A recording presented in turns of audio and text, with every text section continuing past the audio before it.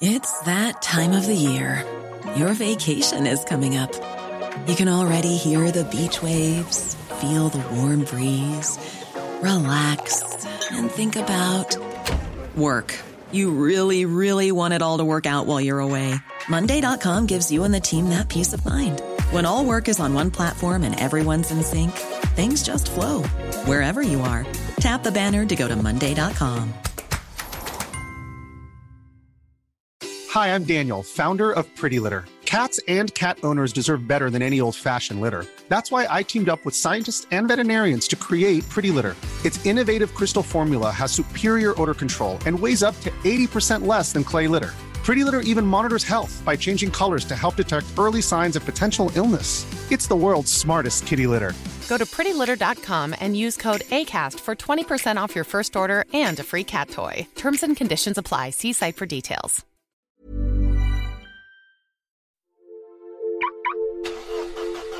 This is a Manhattan-bound B Express train. The next stop is Grand Street. Mind the gap.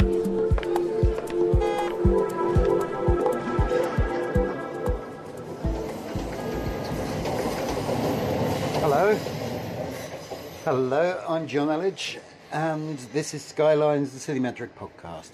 Actually, technically, that was the Stansted Express. This is going to be one of those guest episodes. You see, I'm going to be. I've been on holiday, and then I don't know if you've noticed the ongoing cluster fudge that is British politics at the moment. But I've been a little bit busy, so I'm a bit behind with my podcasting.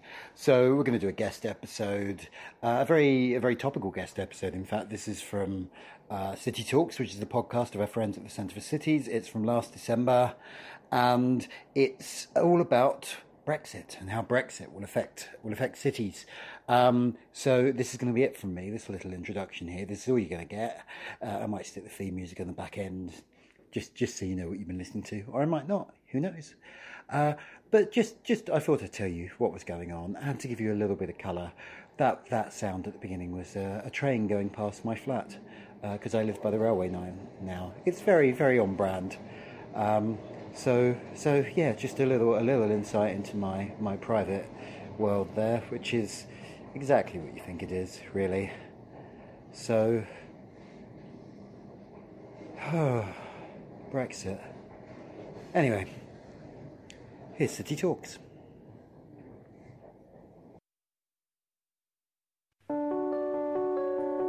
Welcome to City Talks, a monthly podcast looking at the big issues facing UK cities and the latest thinking on urban policy.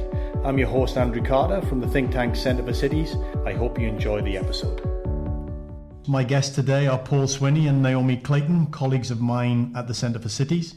And today we're going to be talking about Brexit and its potential or likely impact on cities across the UK. So the context is, over the last week or so, a flurry of assessments of various Brexit deals have been released looking at the different impacts on the economy. Only the government study looked at the geography of the different deals and how they might affect different areas, which I think is interesting in itself and somewhat revealing about how we think about the economy. But Naomi, just start by giving us an overview of, if you looked at all of those studies and the various assessments, what are the kind of big stories or big headlines that they're all telling us? We had 4 impact studies published last week, and each of them were looking at slightly different scenarios, but all of them looked at the impacts of a Canada-style free trade agreement and the likely impacts of that relative to if the UK had stayed in the EU.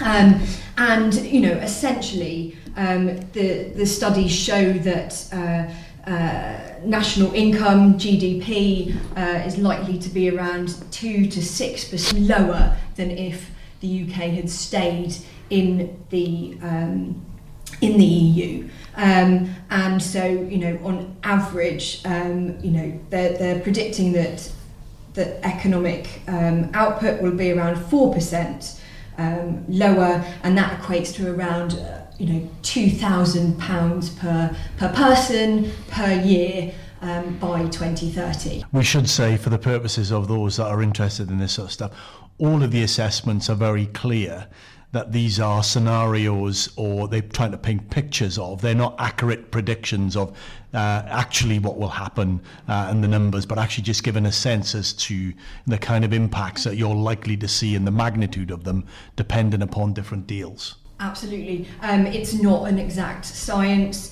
The exact costs of Brexit are highly uncertain, and the models and impacts are dependent on, from these models are dependent on the assumptions that are made within them. Only the government's assessment really looked at some of the geography of how this might play out differently across the country, which, as I said, I think is kind of revealing in the way that some of this assessment work gets thought about, or at least how the country works, I think is quite interesting.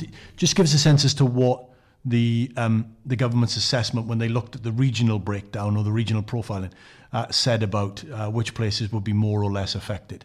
Well, it really does vary according to the scenario that they're considering, and so there are a number of different scenarios in the government's impact model, and essentially it's dependent on the extent to which the deal is focused on goods relative to services.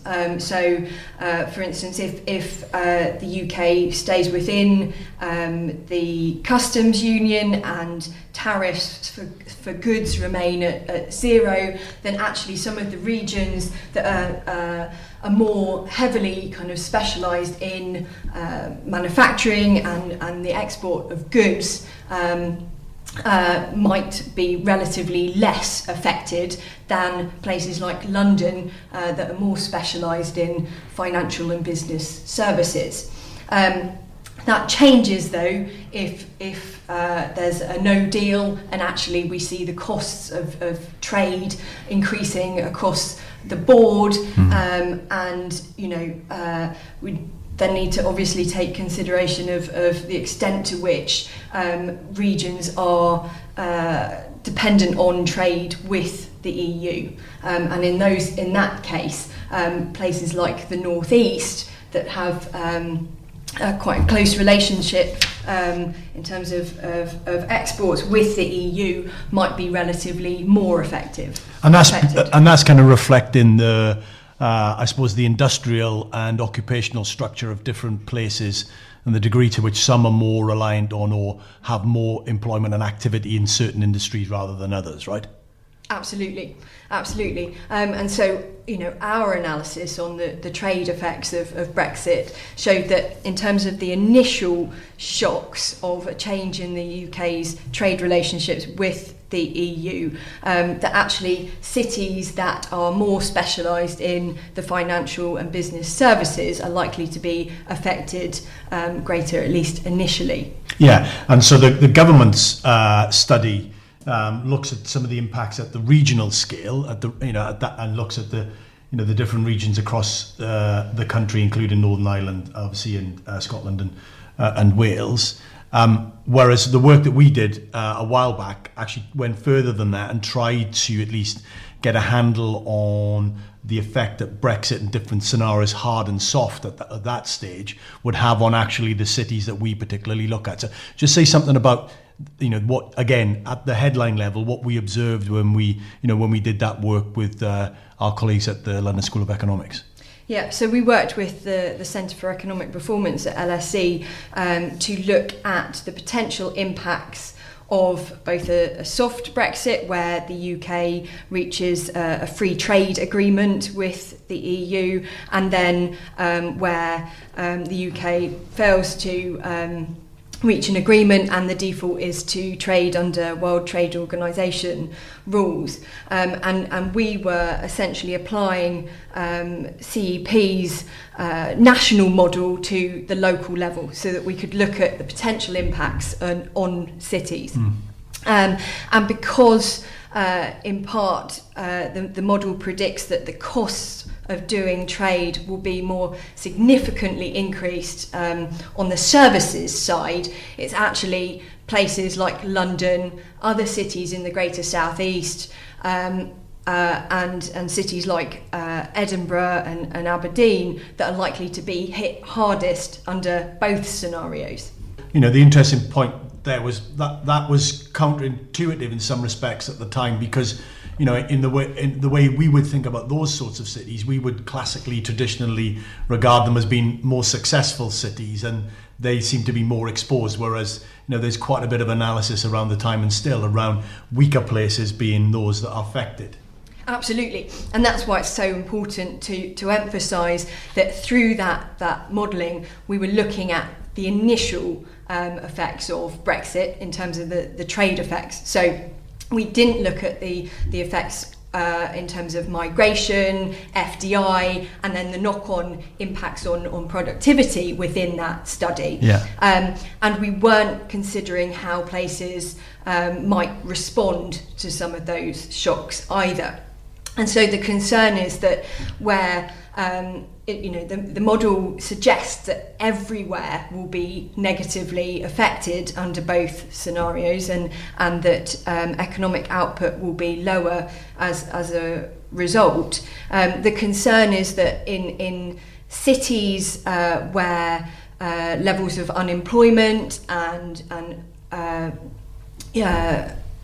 already high, and the economies are effectively still struggling with the impacts of the 2008 financial crisis, that actually even just a small shock might have much bigger ramifications, and those economies might find it much more difficult to adapt to the changes brought about by Brexit. Yeah, so we'll come on to that sort of, as you say, the short and long term, but then how we think places may respond and the degree to which the existing economic performance geography that we see, how that we think that might play out, and how we might need to respond to that.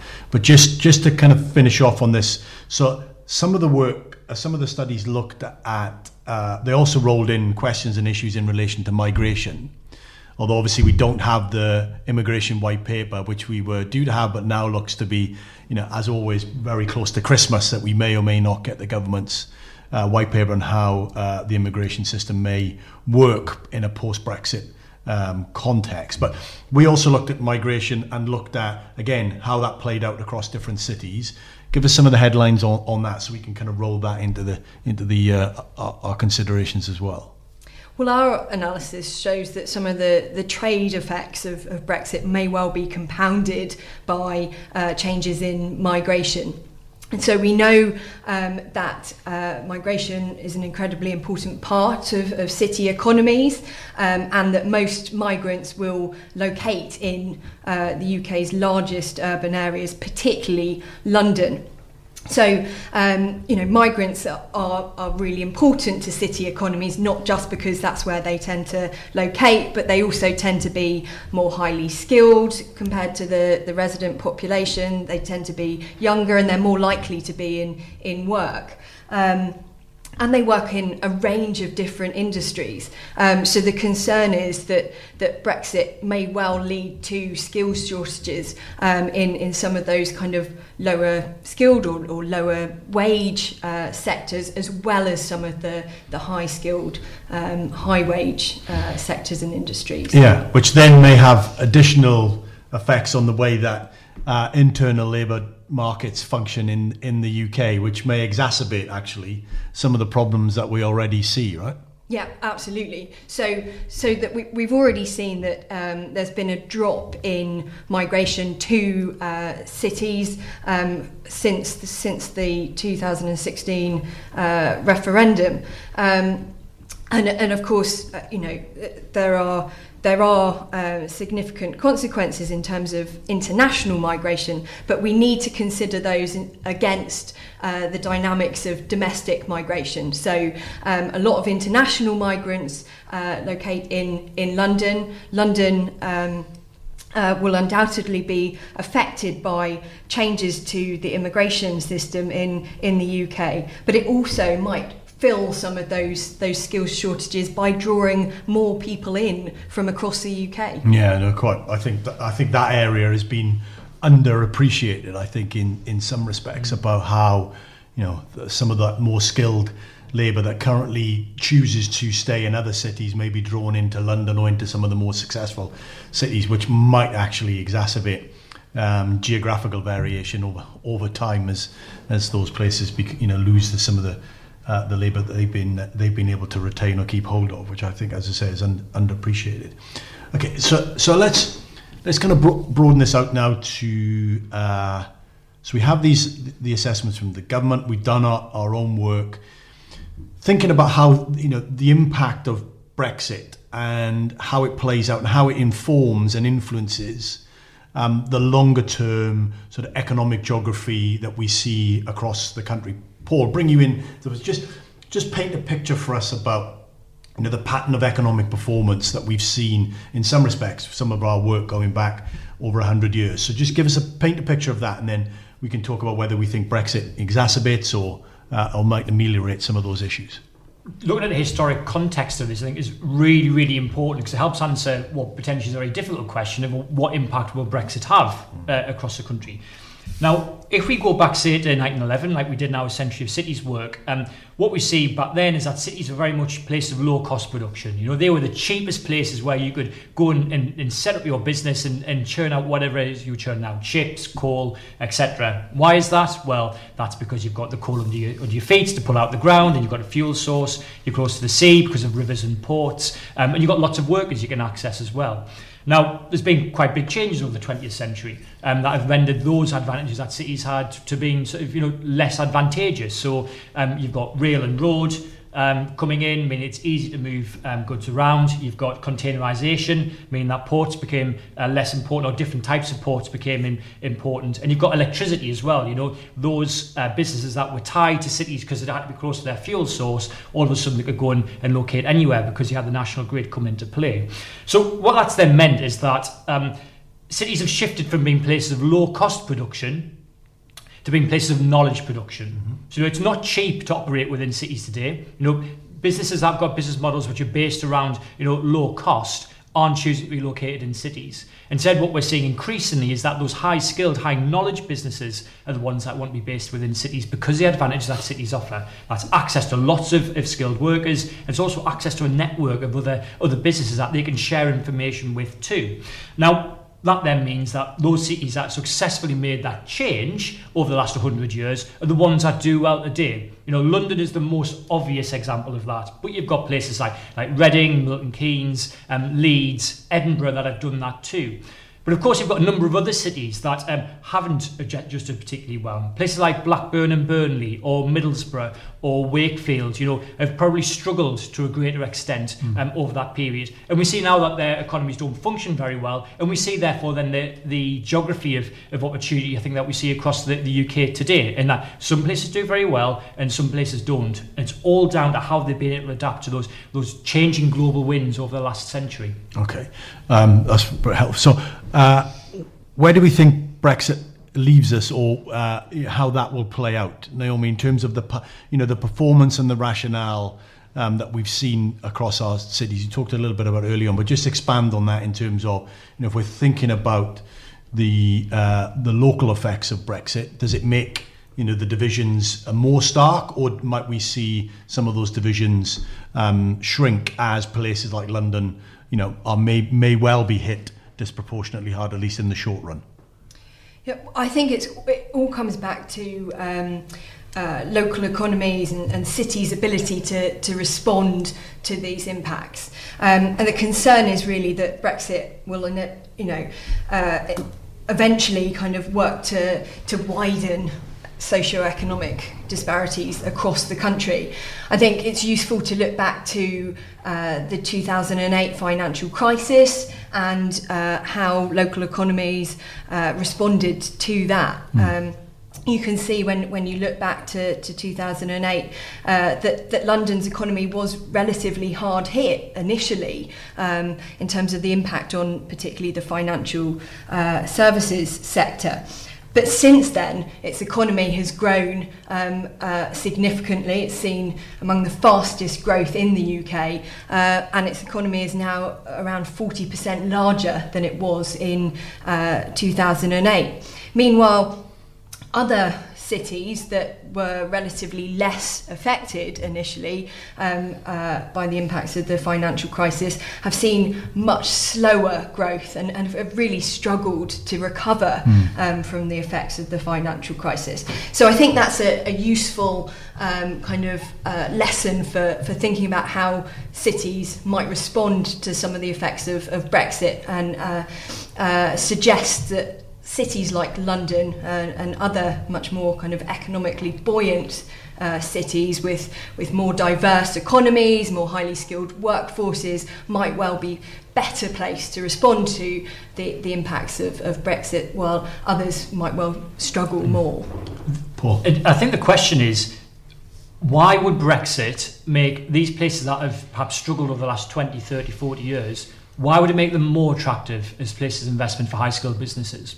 And the answer to that is it won't. You know, there are much bigger fundamental challenges that these cities face that have to be addressed. You know, either way, if we'd stayed in the EU or if we'd left, you know, the July 2016 isn't a turning point in that factor. You know, it's these bigger fundamental challenges, particularly around skills, as Naomi says, that have to be addressed if we want to see places that are struggling perform better in the future. Now, it's quite interesting. I think the Brexit vote really is a culmination of something where the seeds were sown probably in the 70s and 80s, where you've seen this fall away of perhaps more traditional industry, and these cities have really struggled to adapt to be sort of more knowledge-based, to attract in these new higher skilled type businesses. And the question we have to ask ourselves is, particularly around domestic policy, is why are these businesses not locating within these localities currently, and what should we do about that to change it? And I don't think we've seen anything since the referendum result that really has tried to address that. And indeed, actually, the great irony is, despite the Brexit vote, I think, being an alarm bell to show that, you know, people are dissatisfied with the opportunities that they see sort of in and around their areas, we haven't had really any proper and meaningful discussion about what domestic policy looks like to try and address that challenge that has been flagged up by the referendum result. How would you like to look 5 years younger? In a clinical study, people that had volume added with Juvederm Voluma XC in the cheeks perceived themselves as looking 5 years younger at 6 months after treatment. Look younger, feel like you. Add volume for lift and contour in the cheeks with Juvederm Voluma XC. Reverse signs of aging by adding volume to smooth laugh lines with Juvederm Volure XC. For important safety information and to find a licensed specialist, visit Juvederm.com. That's JUVEDERM.com. Not for people with severe allergic reactions, allergies to lidocaine, or the proteins used in Juvederm. Common side effects include injection site redness, swelling, pain, tenderness, firmness, lumps, bumps, bruising, discoloration, or itching. There's a risk of unintentional injection into a blood vessel, which can cause vision abnormalities, blindness, stroke, temporary scabs, or scarring. Talk to a licensed specialist to find out if it's right for you. Even when we're on a budget, we still deserve nice things. Quince is a place to scoop up stunning high-end goods for 50 to 80% less than similar brands. They have buttery soft cashmere sweaters starting at $50, luxurious Italian leather bags, and so much more. Plus, Quince only works with factories that use safe, ethical, and responsible manufacturing. Get the high-end goods you'll love without the high price tag with Quince. Go to quince.com/style for free shipping and 365-day returns. Hi, I'm Daniel, founder of Pretty Litter. Did you know cats tend to hide symptoms of sickness and pain? I learned this the hard way after losing my cat, Gingy. So I created Pretty Litter, a health monitoring litter that helps detect early signs of illness by changing colors, saving you money and potentially your cat's life. Pretty Litter is veterinarian developed, and it's the easiest way to keep tabs on your fur baby's health right at home. Go to prettylitter.com and use code ACAST for 20% off your first order and a free cat toy. Terms and conditions apply. See site for details. Yeah, so if it hasn't changed the response, the nature of the response, does it make the response more difficult? I suppose. No, in a sense that, you know, we know that places over time have suffered from, fairly long-run problems on the skills side or on business investment side, some to varying degrees around questions about the physical infrastructure and connectivity of their place.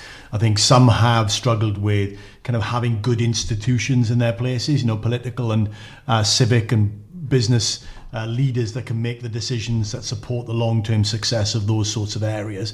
I suppose, my concern, if you share it, is all of those things are evident and need to be addressed, and Brexit just makes it all the more difficult. Mm. Well, a lot of the problems that cities face predate Brexit. They're kind of long running, and I suppose Brexit makes addressing some of those challenges more difficult, in part because we're effectively having to do more with less. Because the economic impacts of Brexit are going to affect government revenues and affect government spending. So I think it's even more critical that local government and their partners are taking stock of what works to improve economic outcomes and really focusing on trying to design and deliver the most effective policies to support their local economies. And you just follow up on that. So you've been doing quite a lot of work going around the country, working with combined authorities, with cities, with towns, the whole kind of gamut, looking at and thinking about how they consider and reflect on questions in relation to the local industrial strategies. Because one of the main policy mechanisms the government has proposed to deal with some of the Brexit-related challenges is the national industrial strategy on the one hand, and the local industrial strategies as part of that. And you've been around the country kind of talking to different places about how they think about those sorts of things. Just give us a sense as to where places are, what some of the issues that are emerging. Are they thinking differently than they did in the past? Has there been a change in the way they at least try to understand the nature of their place? Yeah, so, the industrial strategy is the government's flagship domestic policy, aiming to support productivity growth across the country. And as part of that, all local enterprise partnerships and combined authorities are expected to agree local industrial strategies by early 2020. And these are really meant to focus on prioritising the long-term opportunities and challenges for boosting productivity as they relate to effectively the foundations or drivers of productivity. Skills, innovation, business environment, infrastructure and place within that. And I think, places are kind of grappling with some of the challenges and tensions that have been thrown up by the local industrial strategies, and in particular this idea that they'll need to prioritise for the longer term, and the fact that these documents aren't meant to be bidding documents, but are meant to unlock funding further down the line, and in particular unlock the Shared Prosperity Fund. So there are challenges in terms of kind of building the evidence base, making sure that they're consulting widely with the private sector to try and really understand what the barriers to growth are in the local economy, and then prioritise within all of that. But also in terms of thinking about what's going to fund the local industrial strategies. There are big questions about that, given that we're awaiting the consultation of the Shared Prosperity Fund, and then of course we've got the spending review in 2019. Yeah, no, very. And Paul, Naomi's talked about the local industrial strategy stuff. We've done quite a bit of work on the national industrial strategy and advocating for more of a kind of geographical perspective and understanding in order to get at some of these real sort of drivers. Just say something about that perspective and what we would ideally want to be seeing, and then we'll talk a little bit more around how these different levers play out. Well, interestingly, I think when you look at productivity, which is the big challenge, when we have had discussion about domestic policy, it has been around productivity, and the industrial strategy is right to look at that. We hear stats such as, the German worker produces in 4 days what the UK worker produces in 5, which is a great soundbite. But of course, that hides all sorts of variation underneath that. And if you start to break that down regionally, what you see is that actually a worker in the Greater South East of England produces more on a weekly basis than what a German worker does. And it's other parts of the economy where we see that actually there really is that productivity gap. So if we're thinking about productivity, we've got to think about the geography of this. In the same way that, if we're thinking about Brexit, we've got to think about the geography of this. And it comes back to this challenge, particularly of cities elsewhere in the country really punching below their weight. Having not made that transition from places of low cost to places of knowledge production. And the question is, why is that? Well, the benefits that high-skilled businesses are looking for, these cities are not offering in the way that they need to be offering to really attract those types of businesses in. And that's where we need to focus. So again, the national industrial strategy needs to be thinking about, why do businesses locate where they do? And why do particularly high-skilled, what we would call exporting businesses, these footloose businesses, why do they choose to locate in the Greater South East to drive up, which then drives up the productivity of the Greater South East? And therefore, what do we need to do to try and emphasise the benefits that other places can offer to try and attract that type of investment in elsewhere too? Now, that's down to skills, that's down to local transport, that's down to the way that their city centres operate. It's all about, how do you get a Sheffield or how do you get a Middlesbrough to be a place where you get this concentration of activity, high-skilled activity in one place, and that drives on the productivity of their areas, and then has implications in terms of wages in the areas, the amount of money that's in people's pockets, and therefore how they feel about the economic opportunity and what their standards of living look like. So just pick up on that and take that on a little bit further around. Let's just highlight some of the issues and questions around the skills sort of policy area. What are we seeing? What's the sort of responses that we would ideally like to see in different places? Well, we know that skills is one of the most important factors in determining economic outcomes, both at the kind of individual level and at the city level, as well as the national level. And as Paul has said, one of the most important reasons why we see such kind of spatial variation in terms of economic outcomes is because of the skills of the workforce. So, places across the country are thinking very hard about how they improve the skills of their populations as part of their local industrial strategies. One of the frustrations is that they don't necessarily have the levers and mechanisms that they need to try and affect change in that space. So there's an ongoing conversation about kind of devolution in that policy area, and it will need to be part of the discussion and debate around the devolution framework. So of course there's that kind of conversation, and then there's what partners can do now to try and improve kind of skills locally, and the work that we've done kind of looking at some of the longer term changes in the economy and what that means for the skills system shows that actually we need to be starting from the early years.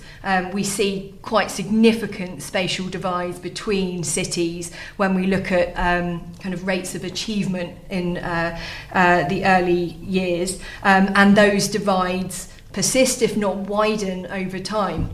So there's a need to be thinking about early years, school performance as part of the mix in terms of improving the kind of skills of residents. But then, of course, the vast majority of people who will be in the workforce in 2030 have already been through compulsory education. So we need to be thinking about adult education and lifelong learning as well, and how we increase participation and improve outcomes in terms of lifelong learning too, because that's that's been declining over the longer term, and we've seen a significant drop in employer investment in workforce development since the EU referendum, as they're already starting to deal with some of the costs of Brexit. So we need to think quite carefully about the kind of best ways to do that, and there's some good evidence on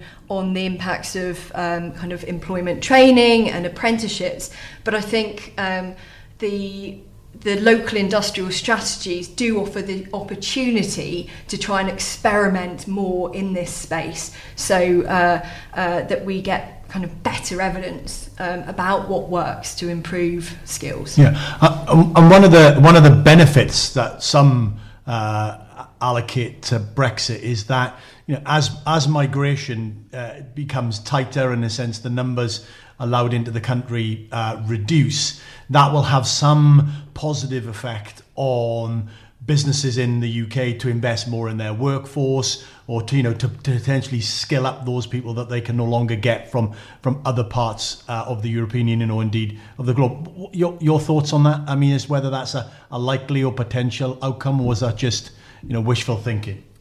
I think, that's certainly one of the things that's been kind of raised as an opportunity as part of Brexit. But, many businesses aren't investing now. And as I've said, we've seen a significant drop in business investment in workforce development. So, I think there's the chance that Brexit will actually work to reinforce some of the longer running trends in this space, which is why it is so important that government and local government are focused on ways to try and encourage, promote and support employers to invest more in workforce development and training. The geography of this is very interesting as well, though, because I think if you if you look at certain places, particularly in the north of England, you see there's a very large share of people that have no formal qualifications at all. If you then look at the structure of their economies, it's reflective of that. A lot of the activity they have is pretty low skilled. Now, we don't tend to have seen a great deal of migration into those cities. Our research shows that, and Naomi used to talk about this earlier as well, about how a lot of international migration goes into London and other cities in the Greater South East. So we've got this situation here where you've got perhaps a city in the north of England not doing very well, where migration levels have been pretty low. So it's not as if domestic labour is being replaced by migrants coming from elsewhere. We've got a lot of people with very few formal qualifications, but we've got businesses that are pretty low skill, quite routinized in terms of the activities that they do. That type of business is not going to invest loads and loads of money in retraining because it doesn't need skilled labour. And it's either you've got a person there sort of doing this activity over and over again in a routinized manner, or there may well be a machine sort of doing that instead. So as things have stood in the past, there's been very little incentive, I think, for those businesses to invest in people in those places. Brexit, therefore, is not going to change that. Even if we do have tighter migration laws or rules, that's not really going to affect the amount of migration going into some of these struggling places because the opportunity isn't there anyway. And that's not going to change the incentives that those businesses face in terms of investing. So particularly in places that have struggled over the last 20 or 30 years, I don't think Brexit's going to have any impact on that incentive for business to invest in their workforce. Yeah. So crudely then, if skills and education, which we regard as being fundamental, if I could say that, in the sort of conversation about how we help places become more successful in the future, I think skills and education is often underappreciated as the fundamental factor. People I'm sure out there would debate that, but that's my sense. An overappreciated or overemphasized, overprioritized intervention is in and around transport and infrastructure more generally.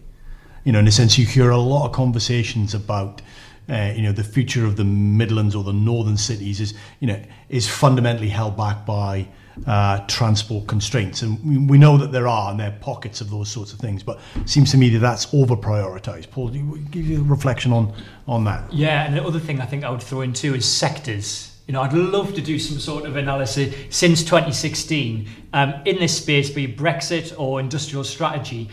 How many times have the words sectors and transport been used, and how many times have the words skills and education been used? And I'd be absolutely shocked if it wasn't hugely skewed towards transport and sectors. I think we haven't mentioned sectors once today, because actually I think it's about or the challenge that places face is about attracting investment from a range of different sectors, and that comes down to being able to provide the workers that those types of sectors are looking for. And again, that just gets overlooked. Instead, we talk about the car industry or talk about another industry, because it feels like we can conceptualise that a little bit better, talk about things in terms of sectors rather than perhaps talk about skills, which is really difficult in terms of having to address that.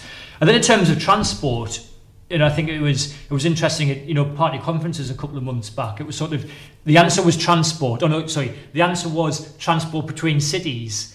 What was the question? That felt like every conversation that we heard in the many rooms that we went into, that seemed to be the direction that it was going. Now, transport is important.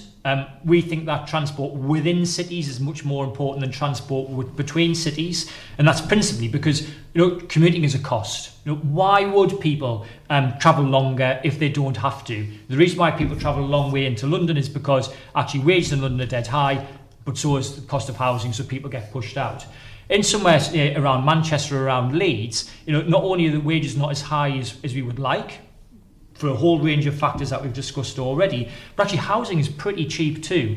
So why would you want to be based on the east side of Leeds and commute into Manchester every day when you could live, say, in Stockport and commute in much more quickly and much more efficiently? So we've got to be careful here that the Grand Projet is not the thing that politicians gravitate towards and say we've got a big problem here and the easy answer is we're going to spend billions of pounds on intercity transport, because actually that's not the big challenge that these places face. It is broken record time almost, but it is skills first off, and obviously all the things that Naomi set out in terms of the detail underneath that. And then if we are talking about transport, it's about transport within city regions, linking people to jobs over a distance that they are willing to commute. That's where we're going to see a big difference. Yeah, Naomi, I mean, in your conversations across the country in regards to local industrial strategies, I mean, transport, I mean, where is it in the scheme of things? Do you sense that there's a prioritisation and over focus or not?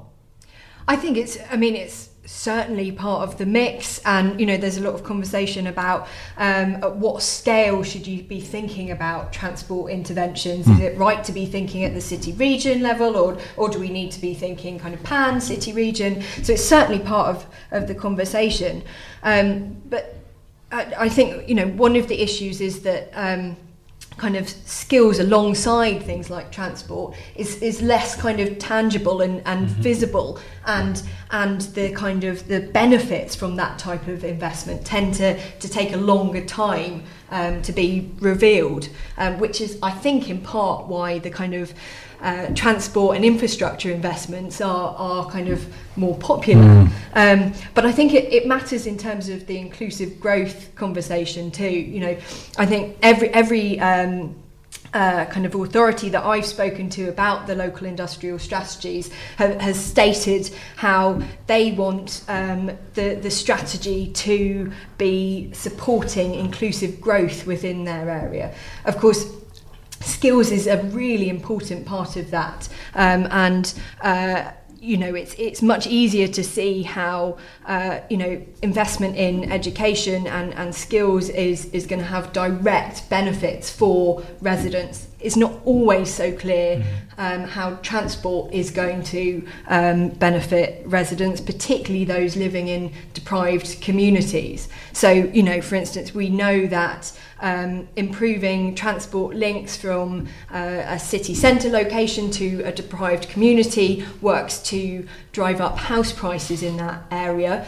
There's much less evidence that it does anything to tackle worklessness. So in effect, it might well just be raising cost of living for people living in that area, or worse, pushing them out of that area rather than doing anything to benefit them. Yeah, that's a great point. I think that's really important. Another area, just get your reflections on. I mean, I think there's a sense that we've talked about the sort of economic origins of and the economic implications of Brexit, but clearly there, within the Brexit conversations and ultimately the decision, and then the fallout, there is a strong political element, to that as well. And my sense is that when we go around the country to different places, yes, there is a sort of economic disenfranchisement. We haven't seen the growth of the wages or the jobs that maybe other parts have, and that's something we need addressing. But also a sense that there's a political disenfranchisement, concerns and about Westminster and Whitehall, a kind of detached elite. Doesn't understand that what's going on in these sorts of places, and a real disenfranchisement on the decision-making side as well as on the political side as well as on the economic side. And again, some, not least us, but some have said, that Brexit offers an opportunity to also tackle that political questions about how decisions get made and by whom those decisions get made, which kind of leads us towards some questions around devolution. Paul, just your reflections on that, kind of buy that sort of an argument and, hopeful that we might be able to unlock some of these problems on the political side? Yeah, I think it's really interesting in terms of where the finger of blame seems to be pointed around sort of lack of political control. I think definitely it feels like, or certainly the things that we hear, since the referendum is in part it's been, it's bureaucrats making decisions elsewhere, and it's one into the eye of the bureaucrats, and we haven't got any say over how we run our lives, run our political system, how we run our economy in the local area. What is curious is that that's been manifested or being sort of communicated through a referendum for a European Union membership. And it seems that in part people have said, we don't like the EU telling us what to do, we want to take back control. Where exactly we're taking back control to, though, is it Westminster, is it local? There's a real sort of grey area there. I think what's quite interesting, sort of contrasting that, say, to the United States, and particularly I think with the political climate there at the moment, where there's very much a feeling that Washington has got too much power. Actually, despite there being a great degree of devolution in America than in the UK, Washington has got too much power. We don't want the federal government telling us what to do. We want power back in our area, and indeed it seems like that's certainly the rise of sort of Donald Trump style politics is partly being based off the back of that. So in America, it's been very much the finger's being pointed at national government. In the UK, it's very much the finger's being pointed at European sort of political structures, for want of a better word. And it's the same feeling. It's that we haven't got control locally of things that matter to our lives, and we're being pushed around by bureaucrats who don't understand where we are. Or sort of what we need, but that finger is pointed over at Brussels rather than being pointed at Westminster. That then, I think, poses a very interesting question for bureaucrats and politicians that are within Westminster about when some of these powers are repatriated, what are they going to do? Because really what people seem to be saying in part is that we don't like being told what to do by people who are disconnected from our lives. Now that applies to politicians and civil servants in Westminster as much as it does within Brussels. But what will politicians do? Because really the message there should be, do you know what, we do need to pass more power down locally.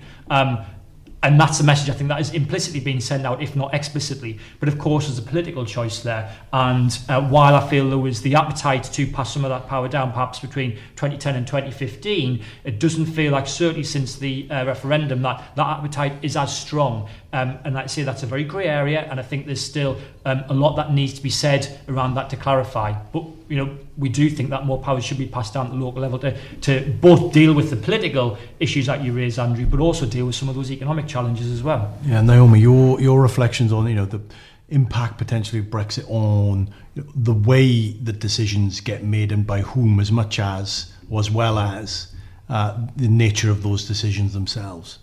Well, I think one of the opportunities that was flagged during our work on the potential local impacts of Brexit was the kind of replacement of the EU funds and the opportunity there to design and deliver a policy in the form of the Shared Prosperity Fund that gave local and kind of city leaders greater flexibility to invest in their local economies in ways in which really reflected local circumstance, and I think that still is one of the biggest opportunities.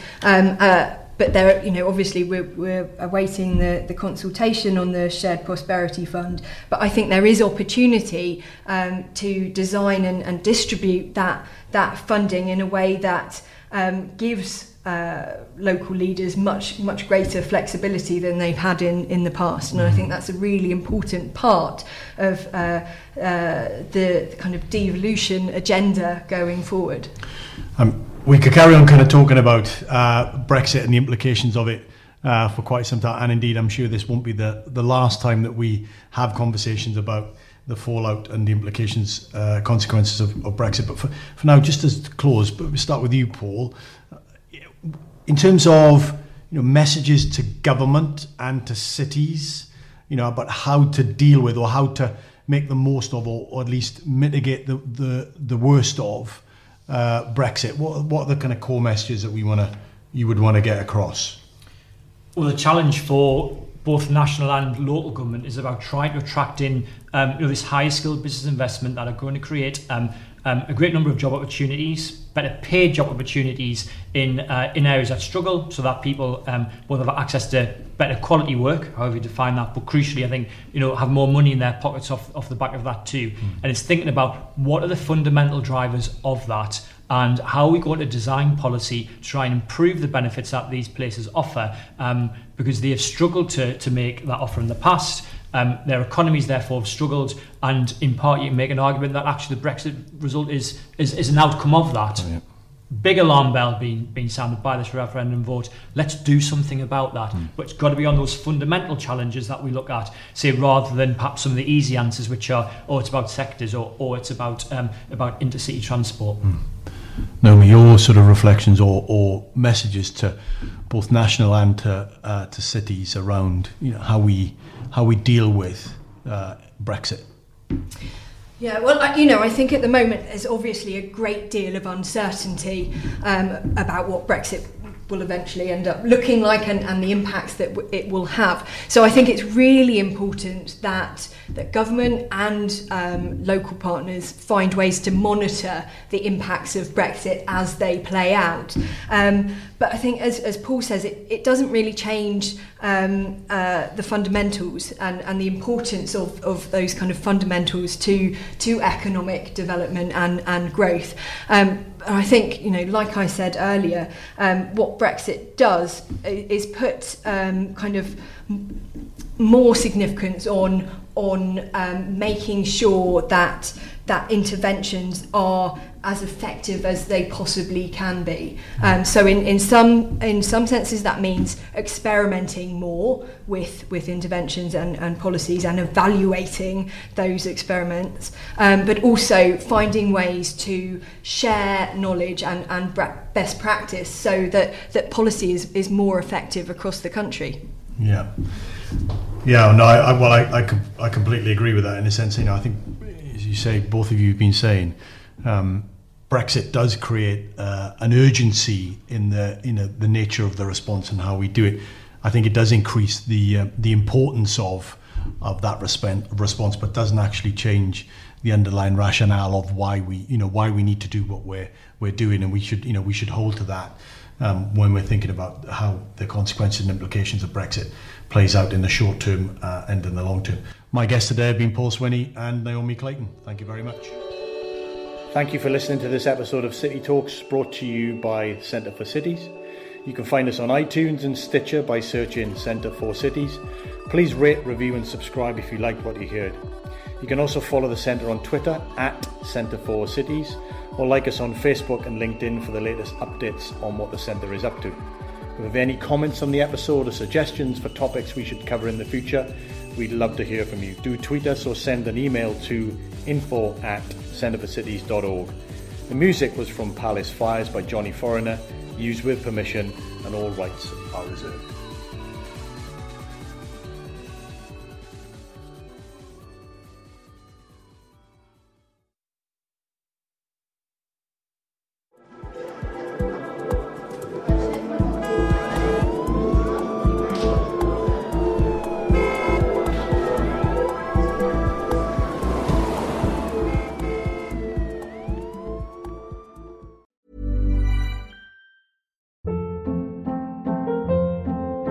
Hold up. What was that? Boring. No flavor. That was as bad as those leftovers you ate all week. Keke Palmer here, and it's time to say hello to something fresh and guilt-free. Hello Fresh. Jazz up dinner with pecan-crusted chicken or garlic butter shrimp scampi. Now that's music to my mouth. Hello Fresh. Let's get this dinner party started. Discover all the delicious possibilities at HelloFresh.com.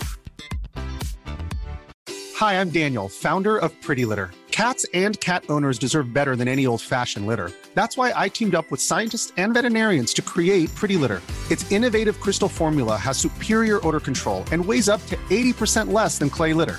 Pretty Litter even monitors health by changing colors to help detect early signs of potential illness. It's the world's smartest kitty litter. Go to prettylitter.com and use code ACAST for 20% off your first order and a free cat toy. Terms and conditions apply. See site for details.